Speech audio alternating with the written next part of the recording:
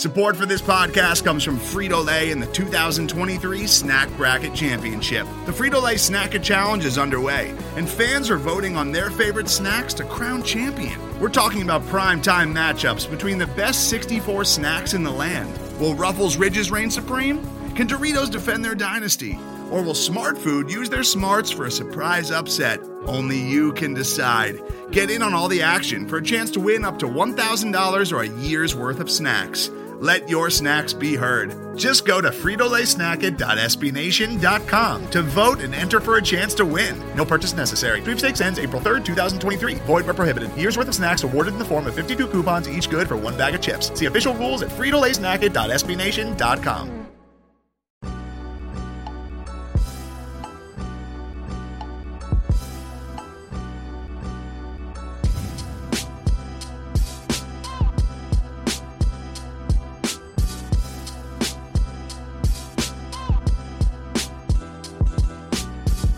Welcome in, everybody, to the Longhorn Republic, your source for Texas Longhorn news, sports, and opinions with a bit of snark built in. We are a podcast at Burnt Orange Nation, and you can find more great Texas Longhorn content over at burntorangenation.com. Before we get started, today I'd love to remind you, if you like what we do, please leave us a rating or a review on Apple Podcasts. It helps get the show out there. Share this with your friends wherever you found it, whether it was Apple Podcasts, Google Podcasts, Stitcher, TuneIn, Spotify, all of the fun places you can find podcasts. You can also find our content. My name is Gerald Goodrich. I'm your host this week, like I am every week, and I'm joined by a man with 9.8 fingers, Kyle Carpenter. Kyle, how are you? Yeah, lopped it off just a smidge in the most millennial husband of ways, running the vegetables over the mandolin, which I told someone that today, and they asked if I meant the instrument, which, okay, sure. I don't know which one is worse. That would be like the weirdest metaphor for playing a very, very odd instrument. Like, just had a little jam session, ran the vegetables over the mandolin. You know, it's a good time. Yeah, I'm trying to think like who could get away with saying that. Like you're Bill Monroe. I don't even Ricky Skaggs. Who's your famous mandolin players through history? Bluegrass heads, hit us up with replies to Texas of who slices their fingers over the mandolin and the all-time mandolin shredders. This podcast took a weirder turn in the intro than any of us expected. It got real weird. We're going to tighten it up a little bit. We've got the man himself, Daniel Sehorn, joining us in just a moment for a little recruiting update. We finally got our schedules lined up, and Daniel's going to bring some heat about recruiting, and then we'll do Down the 40. We'll do Burnt Orange Lenses this on Tuesday rather than in the Thursday show, because we'll probably have a little bit more lengthy West Virginia preview, and then we'll obviously close the show out with some Bang the Drum. And so now we bring on the man himself, Daniel Sehorn, the recruiting expert for Burnt Orange Nation and a good friend of ours, man. Coach, how you doing today? I'm doing great, man. I'm over here trying not to blow my stack over the Texans. You know, I'm glad to be here. Well, we're glad to have you. Man, we're going to talk some good stuff today, some recruiting. I think you are the man. Gerald and I always like to start these out with a caveat to say we know what we know and we know what we don't, or what we only know enough to be dangerous about. So we like to bring in the people smarter than ourselves, and we think that's you, man. I mean, you're calling me smart, so that's very kind. You know, some would disagree. You know, my wife sometimes doesn't think so much. So so I appreciate you saying so. But yeah, I'm excited to be able to talk some Longhorn recruiting, man.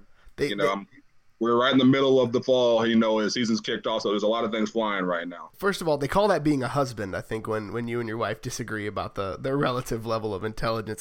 So Kyle and I talked a little last week, but we want to get your thoughts on it. So for the first time since Mac Brown was paroling living rooms in the Texas area, the University of Texas flipped a commit straight from Texas A&M with 4-star receiver Troy Omieri, whatever we're going to go with on that one. Call him Troy. I like it. T.O. Let's just do that. So they were able to flip him. Fort Bend wide receiver, 6'3", 217. Man, just talk for a minute about kind of what he brings to the table and a gap that he hopefully fills in this class for the Longhorns as they were looking for another receiver take in that group. Yes. Troy Omeire, a big physical outside wide receiver. So there's one thing we know about this staff. They love their big receivers. You see what we got out there right now with like Colin Johnson. They had L.J. Humphrey last year. They got Brennan Eagles this year. They got Malcolm Epps. They love their big body wide receivers because the main thing that you'll notice about those big body wide receivers, they're going to block you, and they're going to block you well. So Troy, that's one thing I still think he needs to improve on. But the physical measurables, the height speed combo, he's definitely got that. And what I can see, it's definitely better because I was a little worried about the speed because he didn't run well this summer in the camps. So that was the big thing. But so far this year, it looks like he's playing with a little bit of uptick in his speed. And like you said, we haven't seen one of these in a while. Like we were talking before we got on the air here. You have to go back a ways before you've seen one of these flips from A&M, but the clean flip at that, and it was quietly done. Nobody was talking about it. Nobody had said anything, and all of a sudden, out of the blue, it falls out of the sky. He's like, but the one thing I will say about that recruitment, it was always kind of going back and forth, Texas A&M. Yeah. LSU kind of dipped their toes in there at one point, and then it ended up being A&M. I honestly wasn't sure if Texas was even going to push after he ended up going to A&M ultimately. But it seems like this staff likes to do. They got a little trick up their sleeves every once in a while. They seem to do this every single cycle, and that's what they did here. And I mean, as you saw, it was not received well over yonder in College Station. It was not at all received well. That's why I was surprised when you said quiet, because the fallout from Aggies, and especially on the Twitter, were they seem to be healthy and really processing their feelings pretty well. Just in an all out mental breakdown. So I mean, like I said, he's one of the top receivers in the country, certainly in the state. And as far as Texas' overall class, I think this puts them, according to 247, at the number 5. I mean, is this the final piece? Is there another big piece on the board that potentially moves that number up? I mean, at this point, I think they're going to be looking far and wide to try to fill out another spot for the linebacker position, because I still think that's the one thing that's still lacking in this class. As you know, they were really hard after Josh White early on in the process before he committed to LSU, and I think they've been still trying to work on him. But that's going to be, with LSU playing very well, it's going to be a tough hill to climb. But they're going to keep on trying to chip away. But I still think they can also go another wide receiver, add another body. I think we were talking part of the podcast. Loic Fuinji from the Midland League is one that's been on the radar. He's actually off to a really good start. I think he's averaging like a touchdown or two a game right now at the end of the senior year. So that could be a guy that could really end up being blowing up this fall if he continues to play at the pace he's playing. So I know Texas has been in contact, but the one thing I'm worried about is maybe Troy may have taken a spot, or do you just double up anyway and say, hey, he's just too good to pass, and we take him anyway. So that's the one thing I'm going to be watching there. Another kid who I think is 6'4", 200. So you're right about that. They keep him big out there on the wide receivers. Yeah, and he ran like 21. I was like 21, 5'4" in the 200 meters this spring. So nice. Another big height speed combo guy. I mean, they're going to throw him at you in waves. That's the one thing I've kind of noticed out there at wide receiver. I don't think Texas is ever going to really be hurting for those types of guys out there as long as this staff's in Austin. They keep them in bunches, which seems to be working, at least when you look at like S&P Plus rankings. But Texas has the 4th best offense according to Bill Connolly, who finally actually loves Texas a little bit. Feels good about it. So with that being said, you mentioned a couple of guys in there, and so I want to get your thoughts on if any of this group, because there's a lot of talent in the 2020 group. And so which of these guys do you think can come in and be an immediate impact player for Texas when looking at what Texas has now and who's already committed and potentially committing? All right. So, I mean, I think the easy one, the low-hanging fruit is going to be with John Robinson. I mean, we're talking about a guy, who yesterday he had nine carries, scored 5 touchdowns. Come on, like, are you kidding me? I mean, that's the position, like the running back position is one of those positions that's always easy to kind of see guys, young elite talent, get in there and immediately contribute. I mean, right now, Texas, it's been kind of the walking wounded a bit at running back, but, Jordan Whittington was hurt for a while.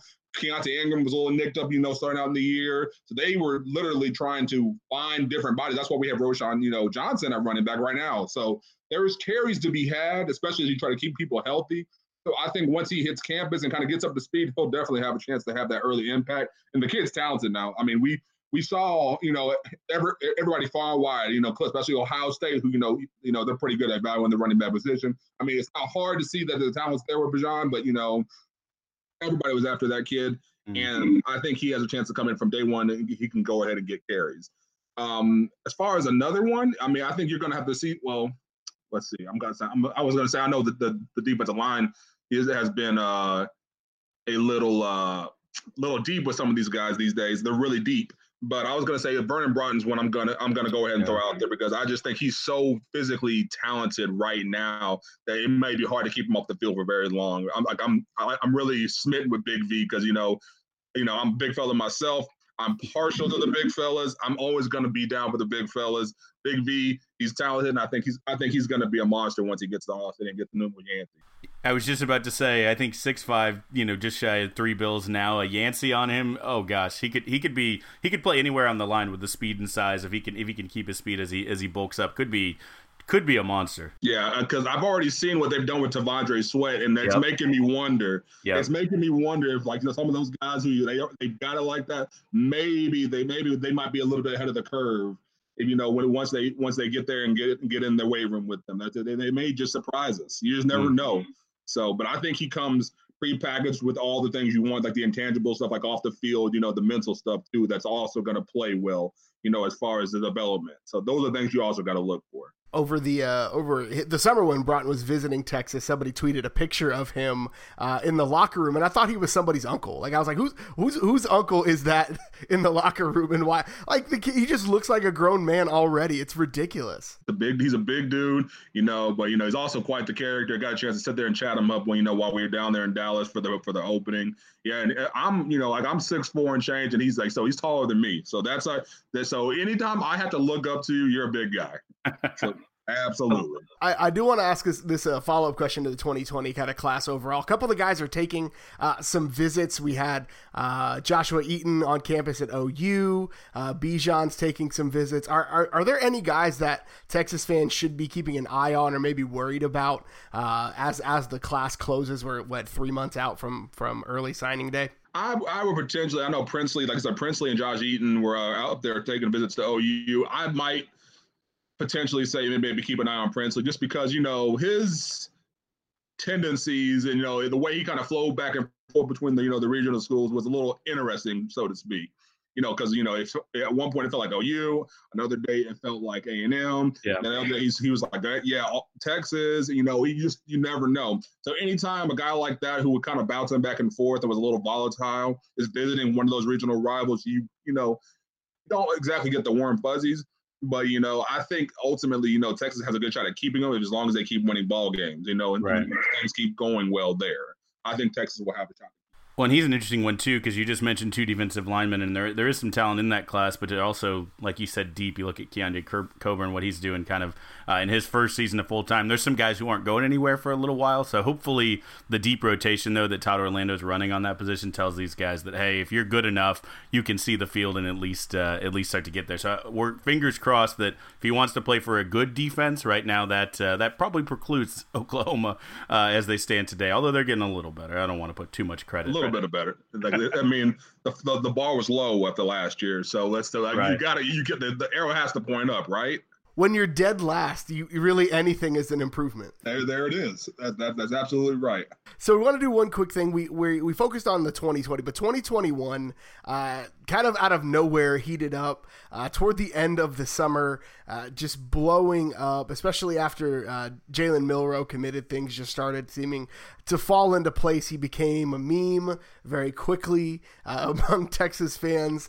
So as we look at 2021, where do we think, or who do we think are some more pieces? Because Texas has right now the number 2 ranked class in the country with a lot of iron still in the fire. So what do you think, or who are some guys that Texas fans should be looking out for coming down the pike? Oh man, like I said, I was talking about how I'm partial to the big fellas, man. So I'm going right back there because the main thing outside of the quarterback position, the one thing that everybody's been talking about this class has been the offensive line.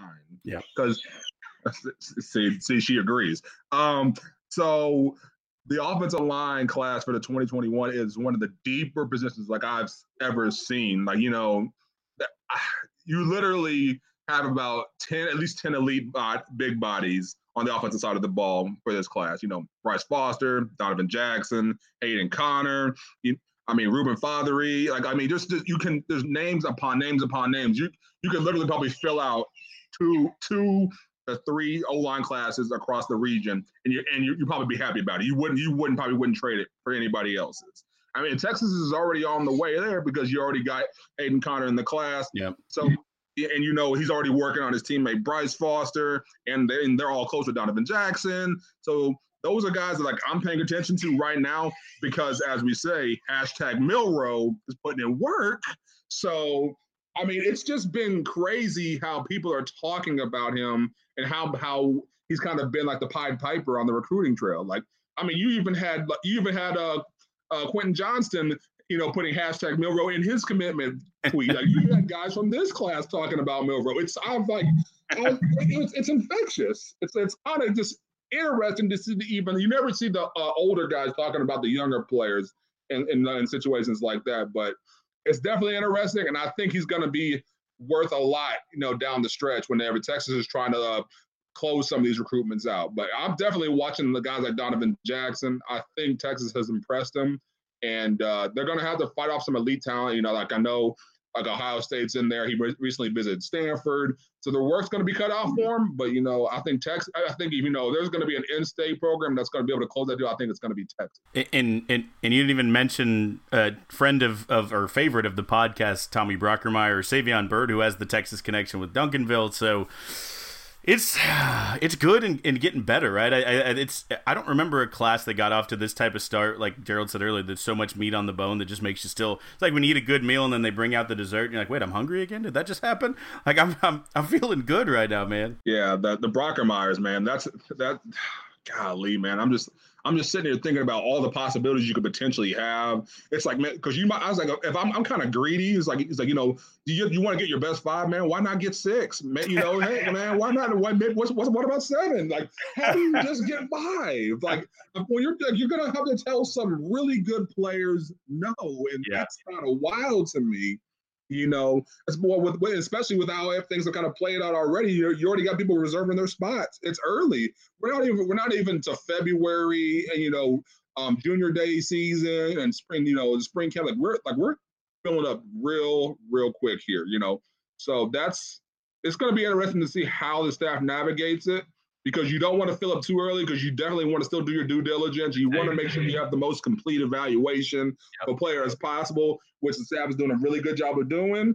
So they don't want to, kind of overextend themselves and find themselves in a situation where they popped on a guy too soon just to see that he peaked early. So it's a fine line you got to walk when you're doing this. So I think they kind of, after they had like the crazy August and, late in the end of July, I think they kind of said like, okay, hey, maybe we got to let's ease up a little bit.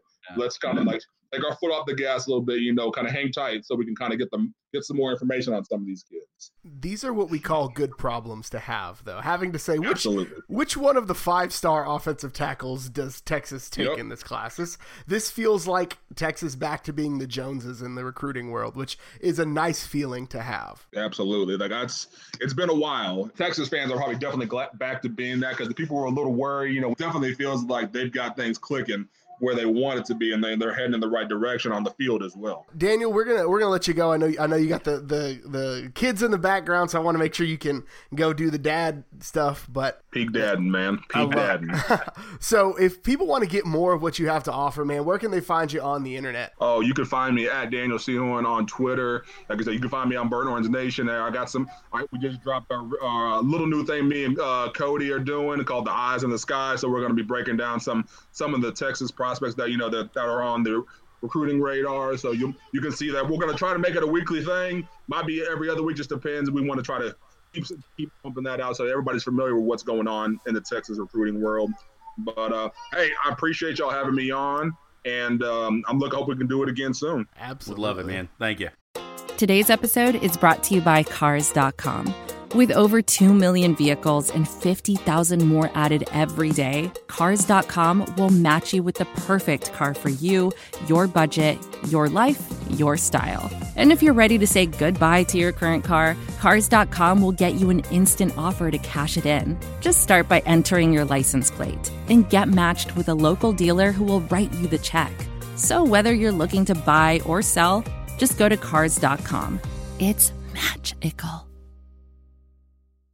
Good stuff from Daniel. Now comes the part of the show where we give some shine to the programs that don't necessarily get as much attention as they probably deserve, and we down the 40. And so we'll start with the ladies of the soccer team. It felt right to start with them. They had a tough run last week, so they got back in the swing of things, back-to-back 1-0 wins over number 17 Kansas and Kansas State. Just go ahead and rip the state of Kansas off to open up conference play. Kyle, I know you are a vehement hater of the state of Kansas. This must feel good as a way for the ladies to start the conference season. Oh yeah, no, this was nice. They ripped off Kansas just like their former governor. Just kidding, not getting into that. But no, women's soccer, after an 8-0 win, they realized they can just get by winning just by one. They don't really have to waste all their goals like that. The Tom Herman school of just enough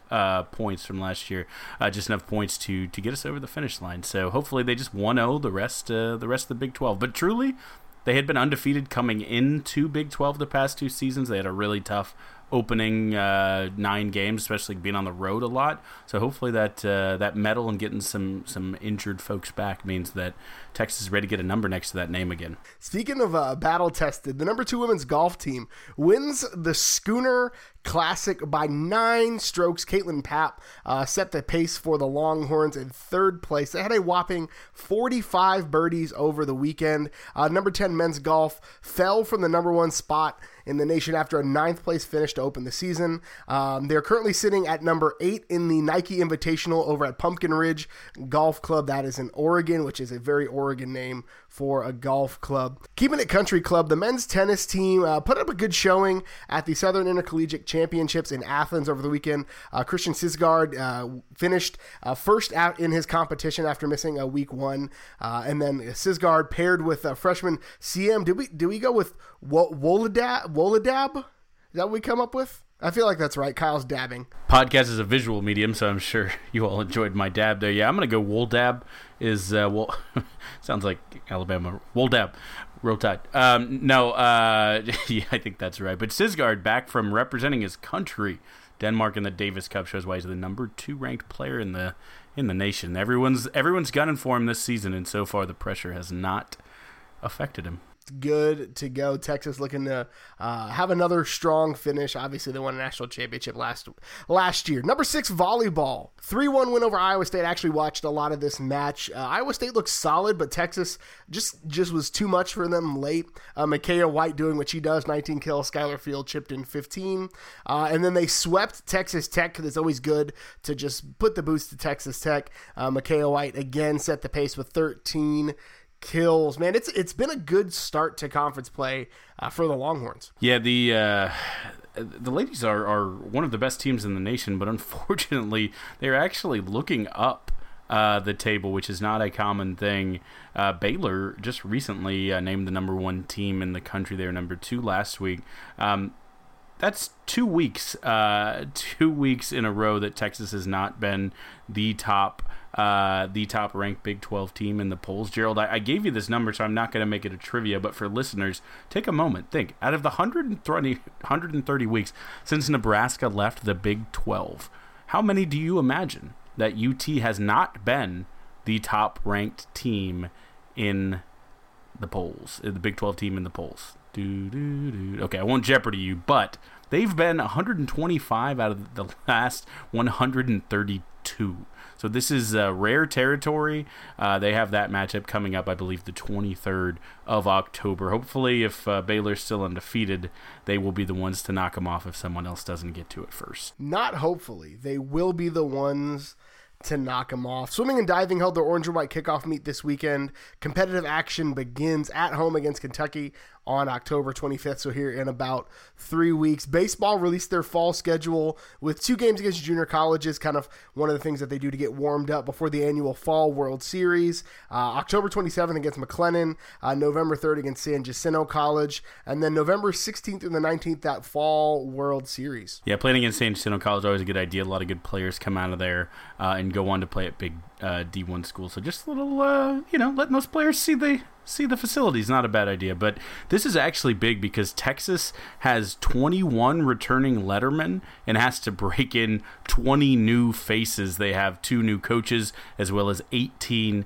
new players, 15 freshmen and 3 JUCO players coming in. So this is a team with a lot of returning experience, but also with a lot of new faces, so it'll be a good chance to get a good look, or first look at those. It's exciting times. And then the WNBA Finals kicked off Sunday with a Longhorn heavily involved in the action. The top-seeded Washington Mystics won Game 1 of the 5-game series against the Connecticut Sun. Everybody's favorite UT women's basketball player, Ariel Atkins, chipped in 21 points, 5 rebounds, and chipped in 3 steals. Yeah, at least our favorite alliterative alumni, Ariel Atkins. That's 4 A's.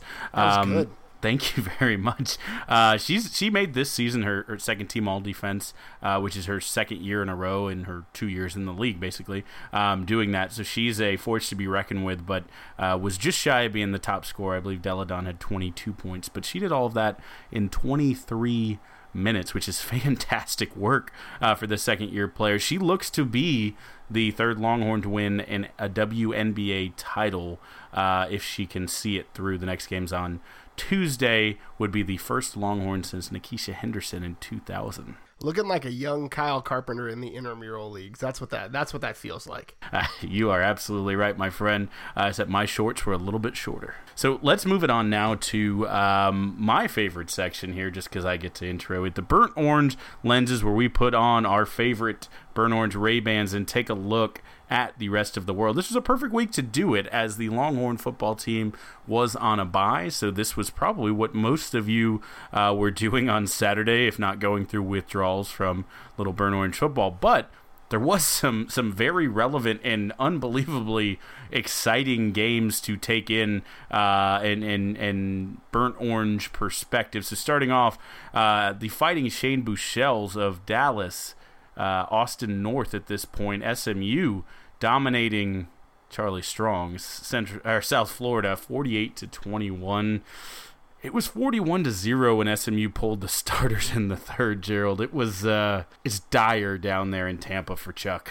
I'm a Charlie Strong fan as a person, but I am also probably Charlie Strong is not at a point where he is a head coach that should be running a Division I program at least. And again, I hate to prove Red McCombs right at this point, but maybe he was just not the right pick for Texas very clearly. But you know what? We're going to focus on Shane doing Shane things and being an incredible quarterback helming SMU. Oh, yeah. And Shane, the win pushes SMU into the top 25, which is a big deal, actually right above the Texas Aggies, which is never a bad place to be. I believe the first time since 1986. Is that correct? Yeah, when Craig James was terrorizing the streets of Dallas-Fort Worth Metroplex and certain people of a old, if not oldest profession, feared him. R.I.P. to the 5.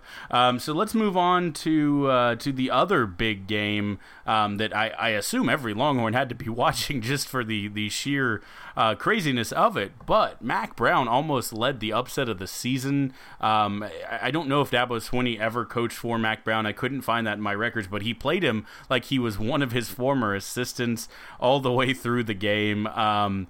Really, really sad loss by 1. They score with, I believe, a minute and some chains left to, obviously be down 20-21. Went for 2, the decision, which, again, if you're the underdog trying to get the upset, I think it's the right call. Fortunately, Clemson is just unbelievably fast on defense, and trying to get the edge on an option run from 2 yards doesn't give you enough space to work them, and they snuffed it out.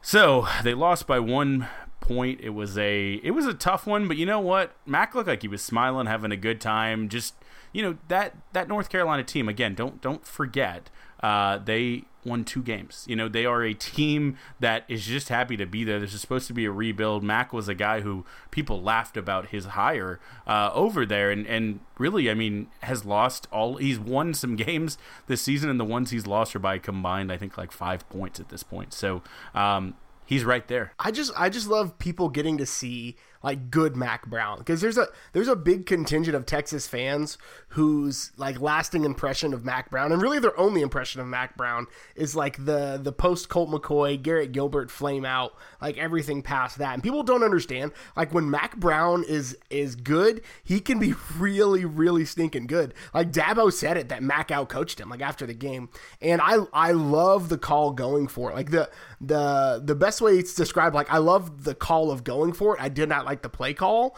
You got to have like a tight end dragging on the back end or something, right? Like you got to have a passing option in there. But like that's just when Mac Brown is at the top of his game, and he's coaching loose, he's having fun. He knows like this is just kind of him dusting it off to see what happens.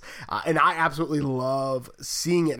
Looking at their schedule, like I think that they're going to hit a bowl game this year. Like they're not a ton of teams on their schedule that I think have much of if they play as well as they did against Clemson, they can end up with 6 wins and in a bowl game, which is just awesome for a team that, again, won 2 games last year. Oh, I'm still not writing them out of getting Clemson again this year by winning their division if they just go through a relatively paper-thin side of the ACC. And just for what it's worth, the ACC is grading out right now as closer to the 6th team than any of the Power 5, or 6th conference, the AAC, than any of the Power 5 or really Power 4, even with Pac-12 kind of beating themselves up. So, I mean, it's Max for the taking. It's Clemson and then nobody. So I would love to see Mac rip a run of about 6 wins in a row here and get that team in just a great position. So finally, the kids who aren't quite yet on the 40 acres, the cloUT2020 class showed out this week. Obviously, with Texas having a bye week, we paid attention just like the coaching staff did. They were spread out all around the state and around the country, checking out some of the recruits playing their senior season, some junior seasons, seeing what talent is in the pipeline. Again, we talked with Mr. Seahorn about that recruiting, but some of those dudes, just to highlight exactly how much they balled out. My favorite being Mr. Bijan Robinson. After his video game numbers earlier in the season, I believe someone called this one looking like the My Player Career in an NCAA Dynasty stats. 8 carries, 5 touchdowns. Now, unless you are a Mike Allstott fullback and all those are goal line carries, that's silly. It just to reassure you, that is not what it is. It just 3 times in the game he was tackled. Think of it that way. That's playing against the Corbett Junior High B team. Like that's what that is. Like you don't do that against air. Like, what do you, like, that's just ridiculous. It's a Thursday walkthrough that 3 guys got overzealous and accidentally hit him. No, he's it's in a crazy. green jersey, guys. It's crazy, but honestly, I love the idea of it. Again, you think about Keontae Ingram and the discussion around him. Herman said he kind of kept the pitch count on him last year because he had so many carries in high school. If Bijan can go through and just, get 140 carries his whole senior season and still, rip off, let's say 140 carries, I'd say about 98 touchdowns, then, that's a pretty good year. And the less he gets tackled, that's right. The less he gets tackled, the fresher and healthier he'll be, ready to impact next season. So another guy who people are starting to notice just how good he is, Mr. H of Cards, Hudson Card, 20 of 24 for 361. Again, video game or Sam Ehlinger numbers out here, 4 touchdowns in the win over Austin High. Gerald, what's the deal with this guy? Is he better than we even thought? It's looking like he is going to get a hashtag BOMC ratings bump as he as the season closes. He's a guy that probably likely sees his name move up a little bit. The quarterback competition in the state of Texas, really just the competition in the state of Texas over the next 3 years, is pretty thick, but I can see him getting a ratings bump. He just looked really good. Like he's playing really, really well, and it just goes to show you the evaluations that Tom Herman and his staff do on these guys is incredible, because Card was a highly touted kid, but there were some other guys that they could have gone after. A guy like Malik Hornsby that people were really high on and said, no, Hudson's our guy, so I'm glad to see that. Oh yeah, and I mean, again, I'm currently rewatching Friday Night Lights, and these are better numbers than even J.D. McCoy or really, he's probably the best, most accurate passer in there. 20 for 24 is tough to do, no matter the level. So. Also, the big recruit, we just talked about him with Coach Seahorn, Mr. Omer, went for over 100 yards and a TD with Coach Herman and Corby Meekins on hand to watch the Sugarland product. So, pretty good week for the guy. Flips from Aggie, so there's an instant life upgrade. Gets 100 yards plus a 38-yard touchdown where he just walked away from people. He ran a couple jet sweeps, too, showed some speed out there, looked like a natural runner, kind of looks like a guy who isn't trying hard, but keeps getting separation in the yardage from other players. So again, we talked about him having that Brennan Eagles type build, and it looked to check out. This guy is going to be a contributor for Texas.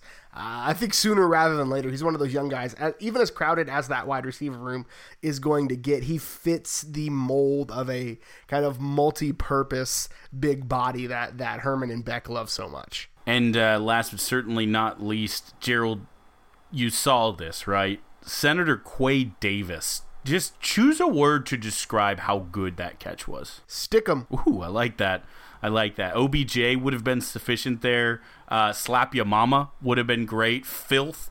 Any of those. Basically, the quarterback threw it up to the exact pylon of the end zone. And I'll do my best job recreating it with words. You should go find the video. But he got it's to on our Twitter.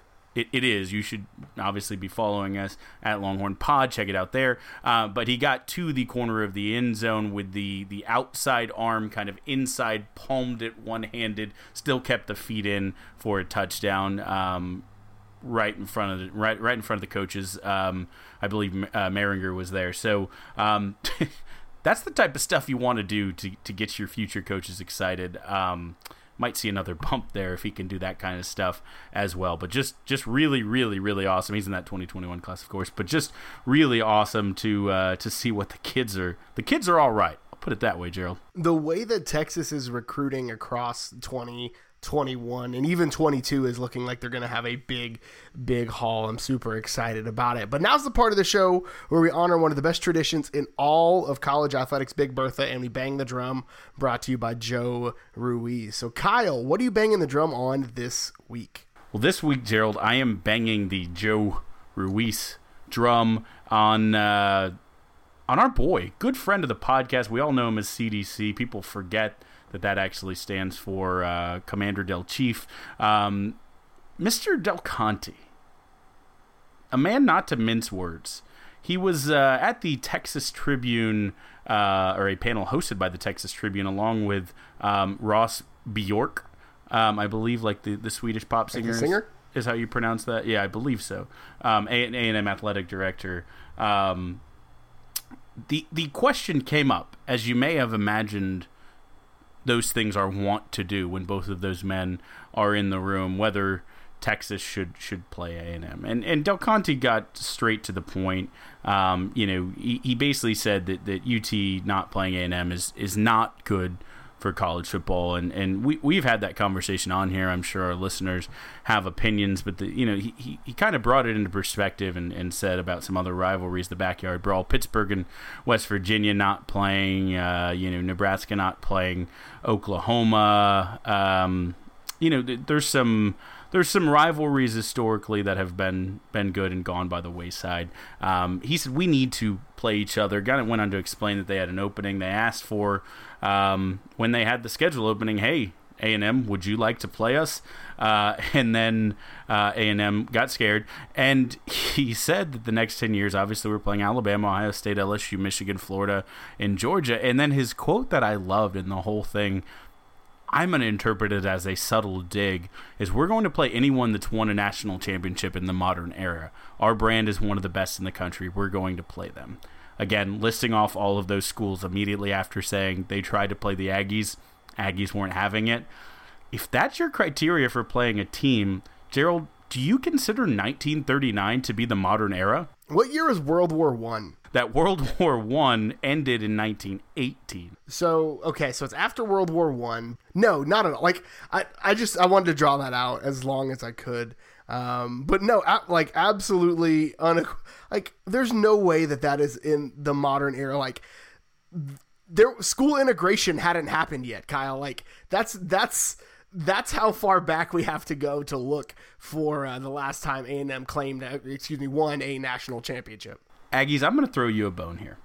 As good scholars of the Bible, if you think of the world in the Jesus sense, if you're thinking the full spectrum of humanity, then sure, you could consider 1939 the modern era. You could also consider the 150 years of college football to entirely exist within that modern era. But in the in the spectrum of college football, Aggies ain't.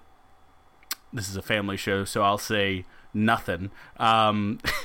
They really have never been anything other than that annoying mosquito that got into your car and just keeps buzzing around your head while you're driving to see your actual friends. So I'm sorry, A&M.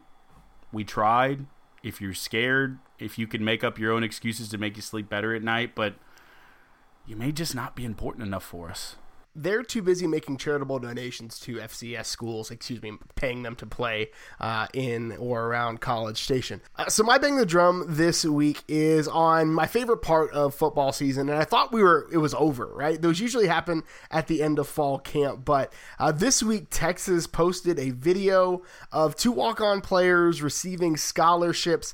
Hank Kutamanos, I'm not sure, defensive back, and then a name you're probably familiar with, third-generation Texas football player Luke Brockermeyer, who's got a couple of younger brothers who are also in the hopper for Texas, hopefully. We're both given scholarships, and it's just it warms my heart to see people's hard work pay off. Like, this is the American dream in a microcosm, right? Like, we believe that you should be fairly compensated and be able to, if you work hard enough, like, achieve your dreams, right?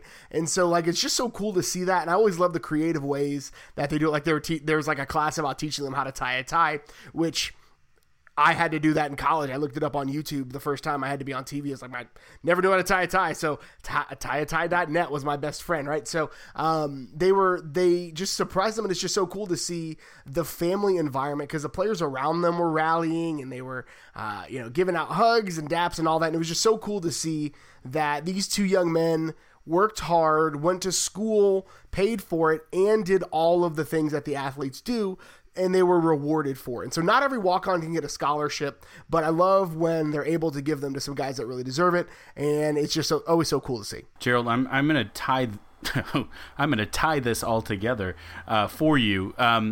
Do you know how many Brockermeyer boys there are, sons? So Luke's the oldest, right? I believe so. So you've got Luke, and then you've got the twins. Yep. That are juniors in high school, and then I think there's one more that's younger, right? That's so correct. I think there's 4.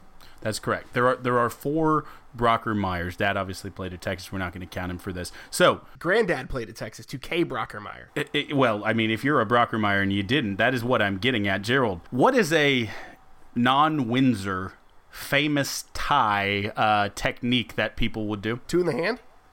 No, it's actually 4 in hand. So again, Texas getting all 4 Brockermeyers. You heard it here first. 4 Brockermeyers in hand. That's why Tom Herman, Mensa Tom, had them doing ties. You heard it here first. 4 Brockermeyers in hand. Oh, it's bird in the hand, 2 in the bush, 4 in the hand for the tie, right? I got that confused. But that's all we've got for you this week. You can check us out on our new podcast, Tying a Tie with 2 guys who don't know why. That was impressive. Kyle, where can the good folks find you on the internet? They can find me on How to Tie a Tie. Just kidding. No, I only do that for bow ties. No. Find me at Kyle Carpenter on Twitter. You can also follow the Texas Pregamer at Texas Pregamer. You can follow me on Twitter. I am at GHGoodridge. Follow the show on Twitter at LonghornPod. As always, shoot us an email, longhornrepublicpod@gmail.com. Thank you so much for tuning in again this week, and until next time, hook 'em. Hook 'em. Feliz cumpleaños, Sam.